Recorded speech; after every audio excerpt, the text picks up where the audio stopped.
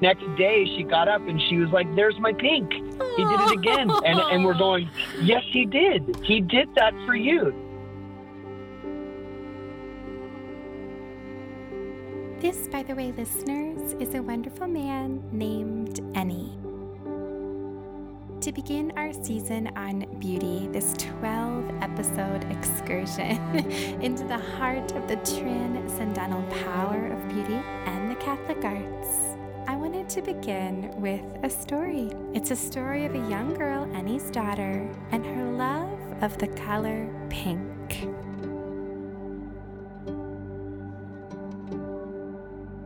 And so it was her birthday, and she's a pink lover. She loves pink.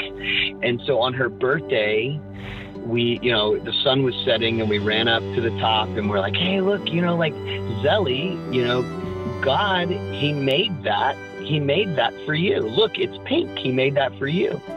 And she's like, it's my pink. She was Aww. like, but from then on, I'm talking about like last night, she truly believes that every time there's pink in the sky, that God put that pink there just for her. And she's 4 now. And he did. He's not wrong. She's not wrong. It was one of these things where the next day she got up and she was like, there's my pink. He did it again. And we're going, yes, he did. He did that for you. That is exactly right. She's not wrong. And I think that's where that truth and goodness meet that beauty, and going like, wait a minute, this is all for me. This is all for us. Like, if I was the only person here, God, would still have created this, and he still wants to interact with me in this place.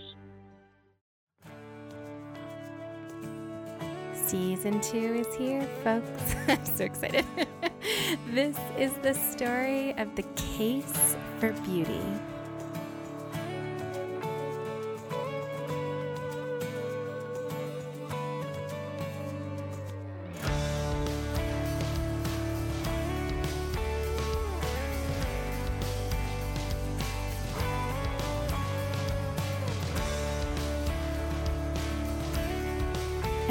Ago, I was at an event for my son's school, an auction actually, to be exact. And while I was there, I was speaking with a very dear friend and looking at some of the items to be auctioned. Now, our son's school auction, I'm guessing like most nowadays, is rather high-tech.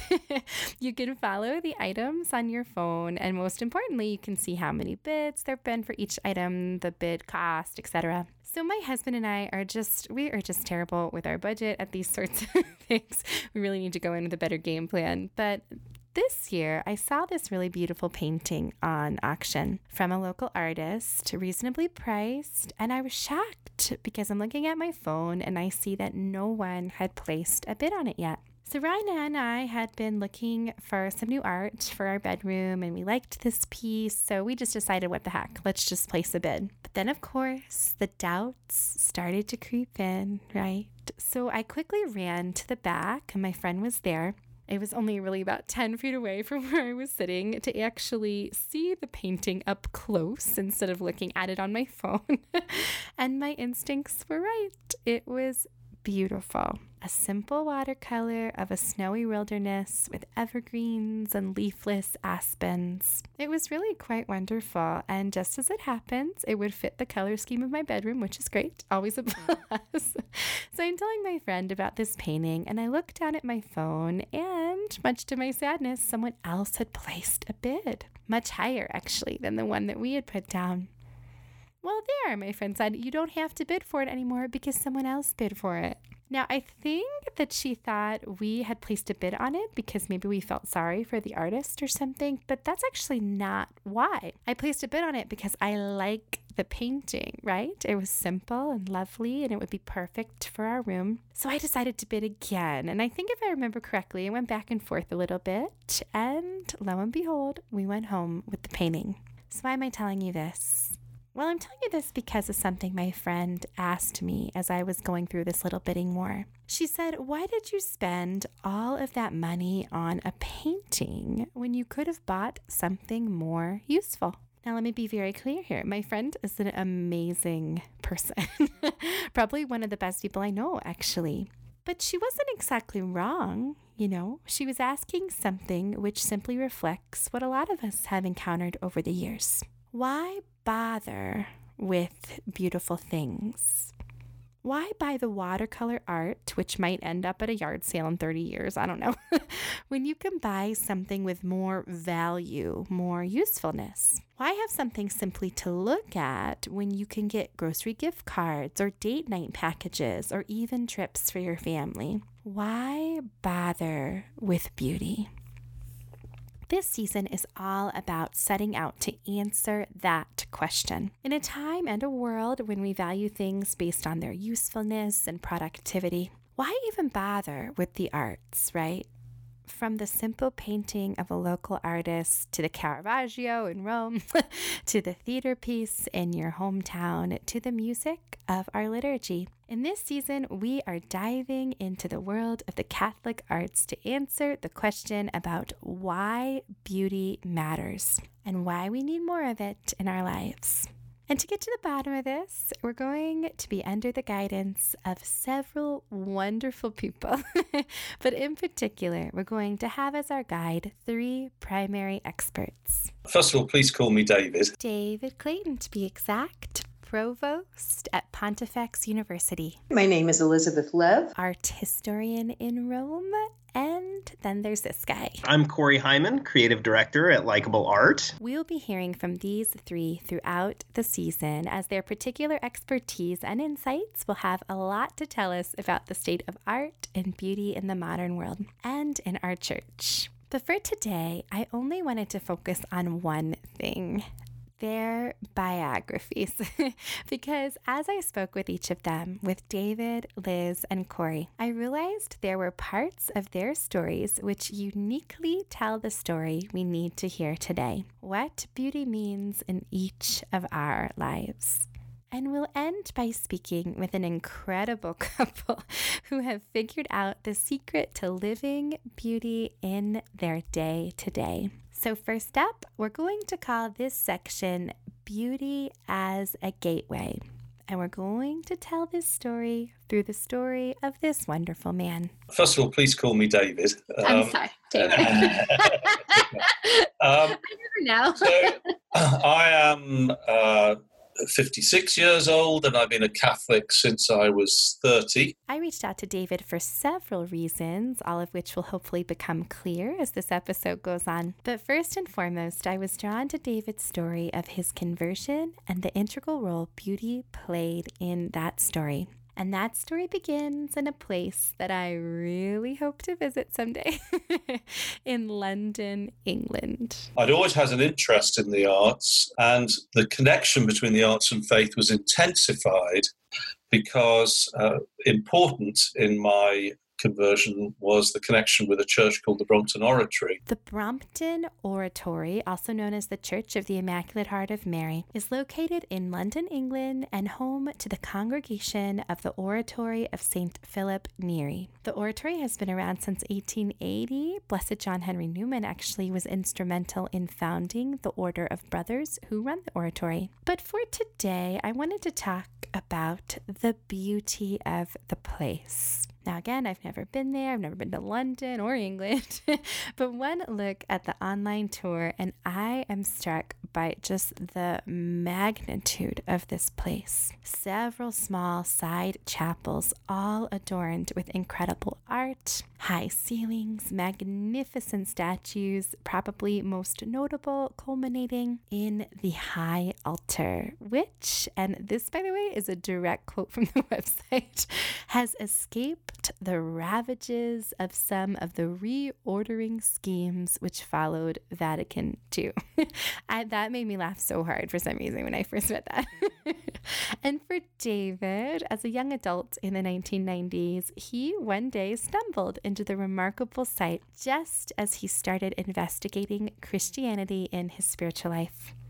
between the beauty of the liturgy and the incredible art and architecture. David said that the Brompton Oratory seemed to speak of a different place entirely, one not of this world. Polyphony music, art from the High Renaissance, Baroque style architecture, what so many find old-fashioned and ornate, David found new life. It was painted so as to be in harmony with the liturgy. So I became aware of how art and music and the worship of God and the architecture, the style is neo-Baroque, it's a Victorian neo-Baroque church, how all of these things can work in harmony. You see, for David, and for so many I know, this magnificence, this unspeakable beauty which he encountered in the building and in the liturgy, was the entry point for a lifelong journey of faith. After 2 years, David became a Catholic and has spent the rest of his life inspiring others, both personally and professionally, to capture and encounter beauty along their journeys as well. Professionally, David has always been interested in the arts, and after some time in the professional sphere, he decided to take a risk and pursue painting full time. He began to study not just the methods of painting, but more importantly, the methods of teaching and training. David was pretty adamant with me in our talk, by the way, about the need for good art schools, not simply good art. I agree with him on this.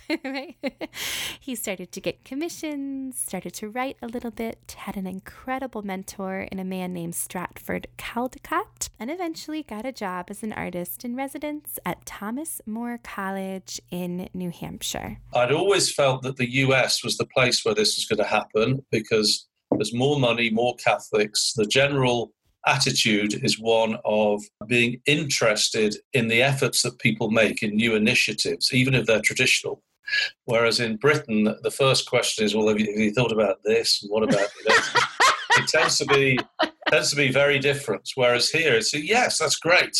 And then, it's just there's a different mindset, as I perceive it anyway. During this time, David started writing for various publications, most notably the New Liturgical Blog, and soon had his own blog called The Way of Beauty. And these ideas eventually made their way into a variety of books.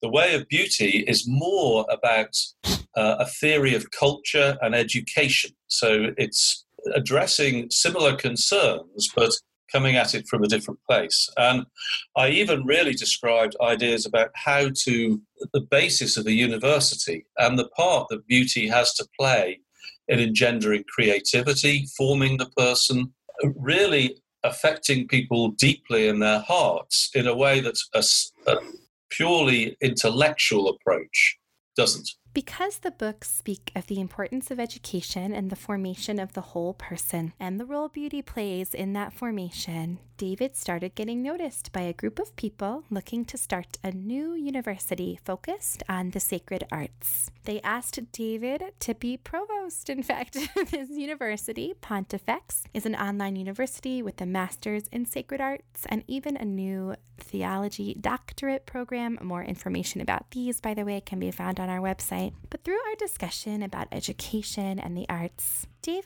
kept saying this one thing which really struck me.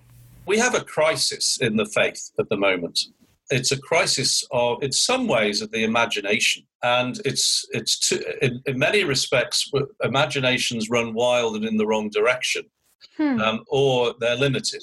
But to have faith, we have to believe in something we cannot see, we cannot hear, we cannot touch. It's not mediated by the senses directly. And yet, even though faith is the act of submitting to all which we cannot see, beauty allows us a small glimpse of the great what could be. Or, if you're a person of faith, of course, the great what is, right? Beauty is the entry point. It is the start of a journey, but it can also do something else. It doesn't strictly interact with the physical senses alone, but beauty can also engage and enlighten the mind. Which brings me to our next expert for this season and part 2 of our episode today. We're going to call this section Beauty Can Educate. and we have Elizabeth Lev as our guide. My name is Elizabeth Lev. I am an art historian. I teach art history here in Rome, Italy, for the Duquesne University Italian Abroad program. I do tours, I write books. If it has to do with art and faith, I'm usually involved. I reached out to Elizabeth because of a book of hers I came across recently called How Catholic Art Saved the Faith: The Triumph of Beauty and Truth in Counter-Reformation Art. This book is absolutely amazing. I love it so much. It's just a beautiful book, first off. But in the book, Elizabeth walks the reader through various important works of art from the 16th and 17th century and explains the apologetic and catechetical nature of those works. In other words, she explains how artists educated the faithful about the truths of the faith in a time of chaotic theological messages. And as I came to find out, that story isn't too far from her own. Elizabeth was raised Catholic, fell in love with the arts at a young age, and even studied art history at the University of Chicago. But it was during her time at the University of Bologna for her graduate studies that she started exploring the relationship between specific works of art and the Catholic faith, and in particular, how art had been used over the centuries to communicate doctrinal truths. I got more and more interested in context of art. So if an art is hanging on an altar, what is it doing there? What happens on the altar? Why is the story of the painting somehow connected? And how does the painter make a connection between the activity of the liturgy and the painting? And the more I grew to study things from that context, the more I began to believe that these artists who produce these beautiful works of art really believed in God and the saints and the sacraments. And it drew me ever more convinced to the truth of Catholicism. You see, for Elizabeth and for the church as well, art for its own sake is never what is promoted or even successful, right? Art, and as such beauty, must be intricately connected and woven with truth and goodness. Spiritual works of art are only able to communicate the depths of God's love and the incredible beauty of his life when they also tell the truth. Well, beauty, first and foremost, it's a word. The beautiful is a word that is transcendental when you use it. The word kalos, which is a word that means not only beautiful but good and true. And so I think one of the things that in our faith we understand, there is an objective truth, and there is an objective truth of beauty. And when beauty is able to communicate the truth, let's not forget also communicate the goodness of the moral life, then all of a sudden we look at beauty in a different way, right? Now, beauty can change. What is considered beautiful often changes. For example, there have been periods in history where regularity was beautiful, and there have been periods where irregularity was beautiful. But what should never change is the way beauty communicates truth and goodness. And when it does this well, whether through the masterpiece of the Sistine Chapel or the masterpiece of an incredible mountain range in the Rocky Mountains, it will pierce your heart in ways you didn't even know were possible. But it is something, beauty is something that reveals a greatness, a goodness, a truth to us. It doesn't necessarily always have to be aesthetically ideal. Caravaggio's paintings are often aesthetically disconcerting, but the fact is beauty opens a window to another world, the way that Cardinal Ratzinger, before he became Pope Benedict, and even as Pope Benedict XVI, often used to say that beauty wounds us. It creates a crevice, a vulnera, a chink in our everyday armor, and in that chink, all kinds of things can get in. So beauty not only wounds us, but it is supposed to also teach us something, right? About the source of all beauty, God himself. Think, for example, about one of the central complaints against the church in the modern era. I'm sure you've heard this before. I've heard this dozens of times. Well, if you're so dedicated to the poor, then why do you have all of these lavish gold items, right? Why have a gold chalice or paten when you can have a glass or a wood one? But even here, beauty is meant to teach us something. We have the most precious of metals because it is meant to teach us about the most precious of things in this life, right? The Blessed Sacrament. But those things are transformed in our faith into God.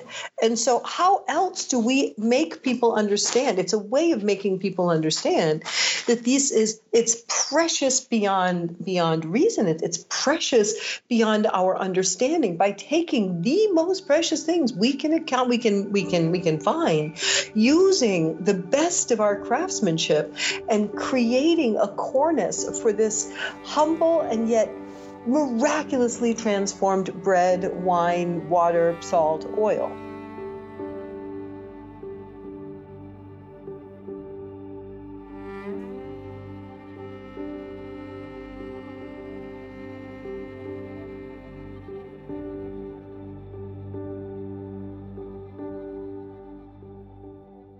But this part of our discussion brings me to something else, too. When I talked with Liz about this point, I realized that part of the problem doesn't even have to do with the church at all, right? Part of the problem is the same thing that my friend mentioned at the top of this episode, the same thing many and many of us have heard and probably thought throughout our lives. It's not simply that gold is expensive and lavish. It's that we shouldn't even care that it's gold to begin with, right? Why bother with beauty? If it doesn't provide my life with value or even with utility, then why does it matter?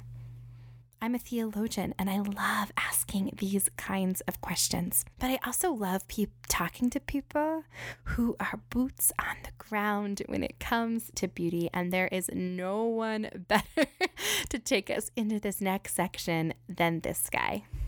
I'm Corey Hyman, creative director at Likeable Art. I like to make things and to help people make things, and especially my most important things are furthering people's mission, who I totally agree with and think they're doing awesome work, and also just trying to raise up the next generation of artists. I'm calling this section Beauty Teaches Us About Ourselves. We'll get more into this in the next 2 episodes, but for now I want to talk a little bit about Corey's own life and his own dedication to the arts, and what it teaches us about how the world understands the arts and beauty.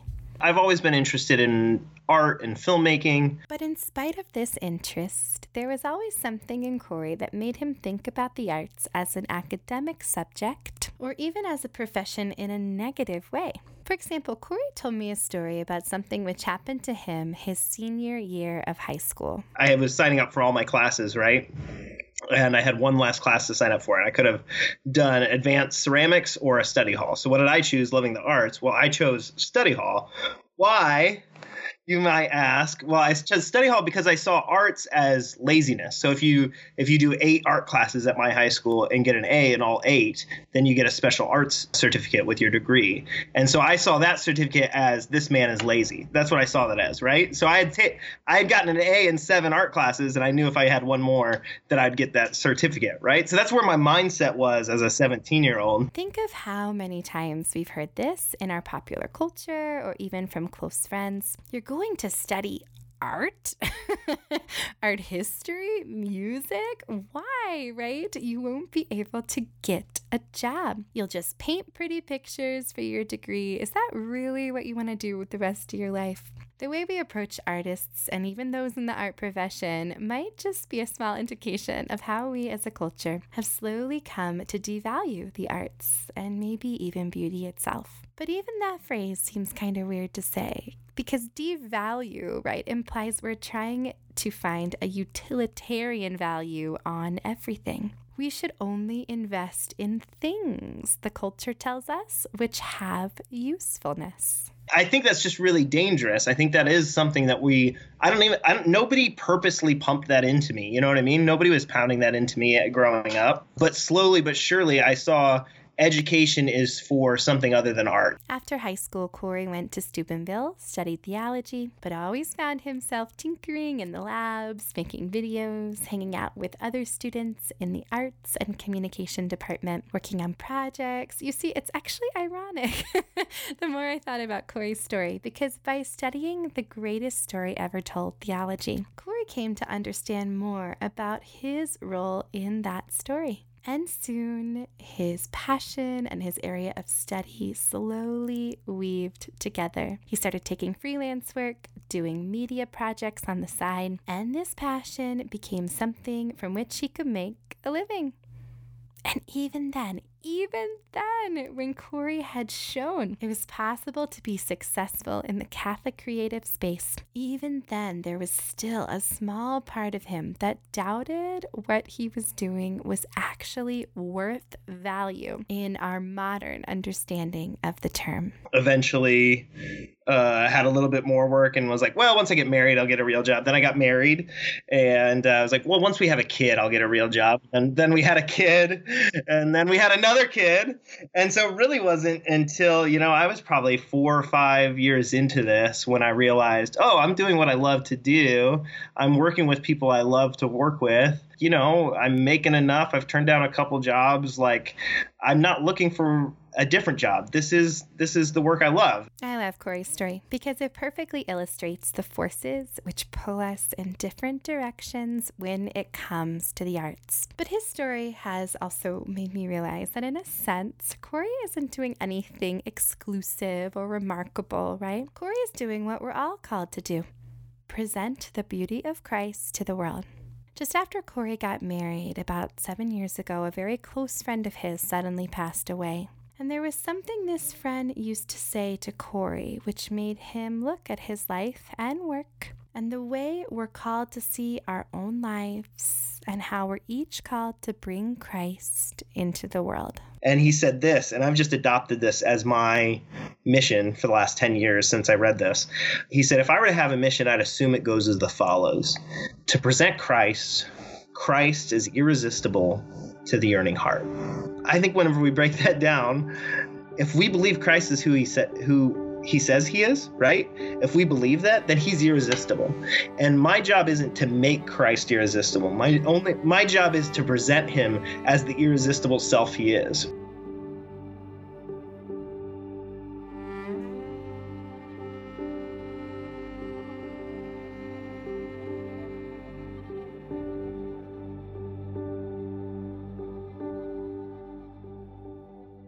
So beauty draws us in. Beauty can educate and enlighten our minds, our faith. And beauty can show us something about ourselves, can draw out our passions, and can show us our place in this beautiful story of salvation. But what can this look like in the everyday? Corey believes we're all called to be artists. More on that in the next episode, by the way. But let's be honest, we're not all called to be artists in the same way. For example, oh my goodness, do not play Pictionary with me. I am so bad. But I think living a life filled with beauty is actually even more simple than what we might think of as the traditional arts world, right? It's about the everyday ways we choose to capture and see the beauty of creation and the beauty of our Creator. And I think now is a good time to reintroduce an absolutely wonderful couple. So my name's Ennie Hickman. I am the fourth, actually. So my great-grandfather gave me this name. It's an old French name. Aimant is the name, and it's an old school 6th century bishop martyr from Lyon, France. That's where the name comes from. And Ennie is married to a wonderful woman named Kana. Right. I ended up at Franciscan after converting when I was 17 years old from a non-denominational Protestant faith. So I grew up very close to Jesus. My parents did a great job of instilling in me a love for our Lord, but they actually became Catholic first. We were missionaries for 6 years, Central America, and then they decided that they had to move back to the U.S. and become Catholic, which was its own crazy story. But I ended up following them into the church when I was 17, and then, like a crazy person, ended up at Franciscan 3 months later. The two met when they were studying at the University of Steubenville. Annie, a cradle Catholic from Houston, and Cana, raised as an evangelical missionary. And for both of them, dating wasn't really on their minds. I was told by my spiritual director to go on some dates, and I also knew that she was sort of discerning religious life as well. And I was like, well, Cana's safe, I'm going to be a priest. She's gonna. Yeah, she's looking to be a nun. She's looking to be a nun. So So I put no effort into it. Well, very little effort. And I'm offended by that. She was super cute. I'm not gonna lie. She was super cute. So to test the dating world, they went to a talent show together at Steubenville, went out for a milkshake afterwards, and as they say, the rest is history. I think it was kind of over that milkshake. We're like, you're actually pretty cool. Like this could kind of work. We could form our own monastery, So, but yeah. And so that's kind of the story of that, I guess. And that monastery went on to have 7 children, but there was something else about them that created a monastic way of living. Over the years, Annie and Cana have both worked for church in various capacities, right? They've worked for missionary organizations, parishes, schools. They've spent their professional and personal lives dedicated in service to the church, which brings us to their role today. Living in the heart of one of the biggest cities in the country, Houston, showing their neighbors the love of Christ through domestic missions. When we transitioned from, full-time professional parish ministry to domestic missions, there was sort of this pull towards humanity. The idea that the laity, we were kind of up in the church and we had to wait for the people to come to our programs, just didn't seem to coincide with the way that Jesus went about his ministry. He's not sitting there waiting in the temple for people to come in. He went out and about and reached people where they were at, what was natural to their lives, eating and drinking, and carrying on with average, ordinary, even marginalized folks. Annie and Cana just started a new mission, by the way, called the Del Rey Collective. I'm just going to take a brief side note and explain to you what this is because it's awesome. The Del Rey Collective calls us to come together to invest in our local neighborhoods and communities. And you do this by registering your small group, your neighborhood potluck, your happy hours, whatever it is that you do to gather together as community. You can register on their website, the Del Rey Collective, and receive information on how to spread Christ's love in your homes and in your neighborhoods. We registered our neighborhood group, by the way. For more information, please visit our website. It's just awesome what they're doing. Back to the story for a bit, because before we dive into the how Annie and Cana live a life of beauty, we first need to understand the why. Again, there's that question. Why bother with beauty? I think that, we talked about leading with beauty. Actually, Ratzinger said that. He was the one who kind of talked about that to begin with, that God is truth, beauty, and goodness, right? But if we have truth isolated, we can categorically know, for example, that God is creator, right? We can, that is truth. We know it to be true. But if we don't have the fleshy experience of the beauty of his creation and what he did as creator, if we don't encounter the teeny tiny little, intricate daffodil or whatever, and the vast expanse of, like mountain ranges and all of the different beauty that you find, especially in his creation, we don't get the same sense and consolation of that truth. And as a result of this, Annie and Cana can show all of us about the how. Because it's things like this that made me reach out to Cana and Annie in the first place. I'd heard about them through a variety of people, but mainly in hearing about the simple ways they have learned how to spread Christ's love through beauty, including their weekly neighborhood potlucks. We have the term, we say lead with beauty, so leading with beauty means, make sure that there's some music on, make sure that the chips and salsa are out. Make sure that the room is inviting, a little bit inviting. There's some candles lit that, people can come in and feel comfortable and just get a sense of beauty by the art on the walls or, the textiles or whatever is there. Isn't this amazing? Oh my goodness. Imagine if we all viewed our lives this way. There is nothing remarkable about what Annie and Kana are doing. Annie and Kana, in fact, live like many of us do. They live in the heart of the Houston suburbs in what can feel like a sea of concrete, house upon house. So they have learned not only to create beauty in their lives, but also how to seek it. We believe that creation and travel and culture and art and music and, cuisine, food, culinary arts, tequila, whatever. These are the things. These are the things that God, has given us to show us in our mortal bodies, what grace, a taste of grace can be, whether that's a feast of our eyes or a feast, on a plate. We really feel like God really has something to say to us through his creation and through immersion in culture. A few years ago, in the midst of the noise and chaotic life in one of America's busiest cities, Annie and Kana decided they needed a break. They decided for 6 months to take a sabbatical, pack up the kiddos, and venture to Guatemala for a period of rest and adventure. And when they returned, refreshed and with a new sense of mission and purpose, Annie and Kana realized how many other people would benefit from an experience like the one they had had. And out of that desire came how I stumbled upon Annie and Kana, a mission called Pilgrimage to Beauty.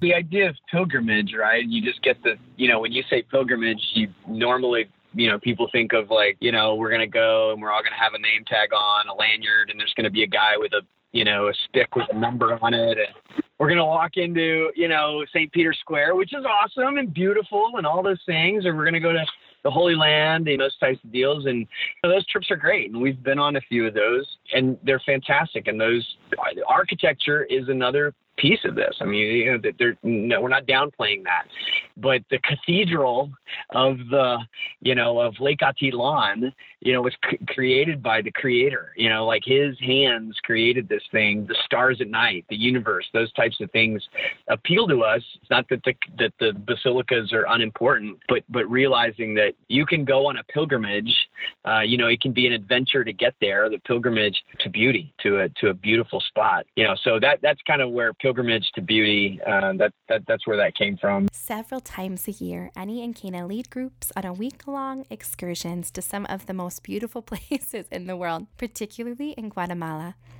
The idea is not simply to encounter beauty, but it's to uncover the small moments of beauty by simply resting and being in the presence of God. Every excursion on their trips are optional, and there's plenty of time for prayer, rest, and immersion into the local culture. I'm going to let Annie set the scene for us about a recent pilgrimage they had, completely unedited, by the way, so you get a sense of just what Annie and Kana are trying to do on these trips. It was kind of a crazy travel day. On our December, our Advent pilgrimage, we go directly to this lake called Lake Atitlan. Atitlan is probably one of the most beautiful lakes in the world. I would put it up against any other lake. You got to go look it up. It's this incredible, deep water, cold lake surrounded by 3 volcanoes. And it's where the Maya people fled to when they were, being kind of eradicated by smallpox and colonials. And so it's pretty much 100% indigenous tribes that live around this lake. So not only is the lake itself beautiful, but the culture and the people is like one of the most, it's the best preserved Maya, if you want to get a full immersion into Mayan culture, you need to go to this lake. So we go directly there, and we're late getting there. And so we get on our boat to head to our little casita, and it's already dark. Yeah. And of course, there's no, it's Central America. It's a third world country. You're getting on a boat with somebody that, you just met, your first languages are different, and you're a little bit afraid, and there's just adrenaline. You're in the adventure, and you're like, we believe our casita is that way, and it's a mile on the lake, and there's no lights, and I'm guessing at like firelight. I think that's it. I think that's it. And we finally find the place. We get there. You can smell the lush gardens, the trees and the flowers. It's pitch black, but that we're just in the middle of a jungle. We get to the casita, there's power, we turn it on. It's absolutely exactly what we were looking for. Beautiful. We know the volcanoes are out there in the darkness. You sit down on the hammock, take a deep breath. It's just completely silent, and there's like literally not a movement.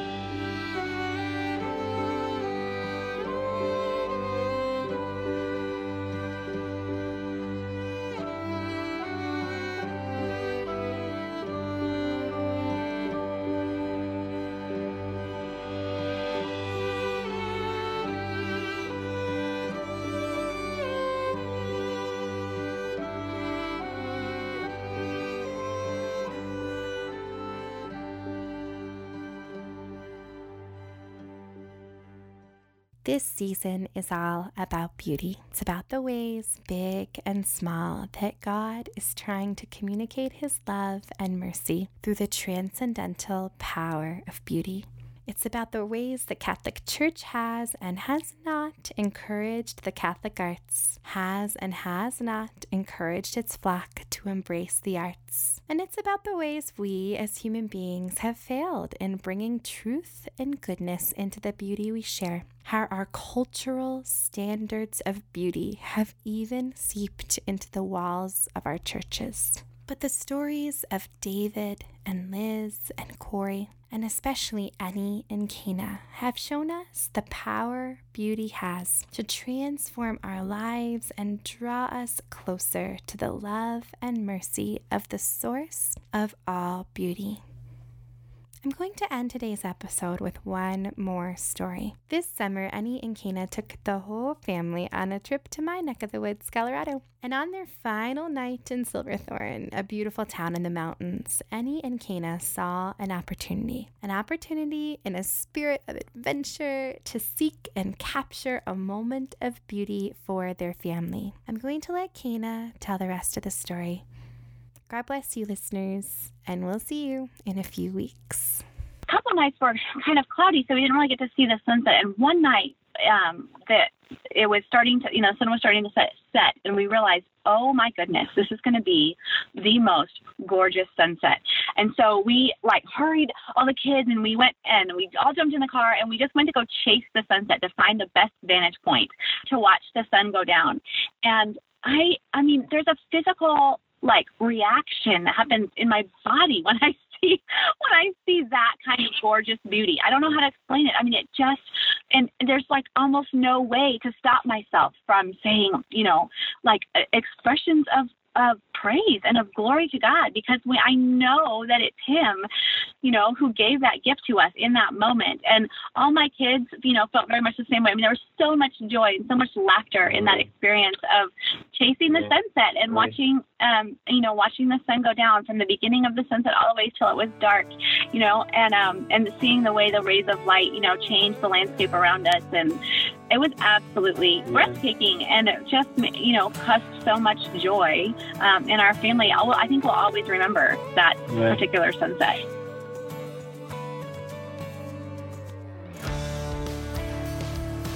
Thank you so much to all the incredible people we spoke to today, to Corey and Liz and David, who we'll be hearing from more this season. Thank you for your insights. To Annie and Kana, thank you so much for just allowing us to share with you a little bit on this journey towards beauty. The beautiful instrumental music you heard today, by the way, was a song called For the Beauty of the Earth, which you may have heard before, but it was orchestrated by Sean Williams and Lisa Sedilak. I'm so very grateful for them and for Focus Beauty Initiative for letting me use their music. We will be back, folks, in 2 weeks for a 2-part series on the arts and the creative process. I'm so excited for that series and for this whole season of beauty. If you like what we're doing, we would be so grateful for your continued support. You can support us by following us on social media, Instagram and Facebook, by leaving a review. I don't know why it helps, but it just does. It would be really nice. And actually, we are newly on Patreon. I would absolutely be grateful for your support there. On Patreon, you'll receive some bonus materials, including from audio, which just couldn't make it for one reason or another into the episode. So we'd love your support. God bless you all, and we'll see you in a few weeks.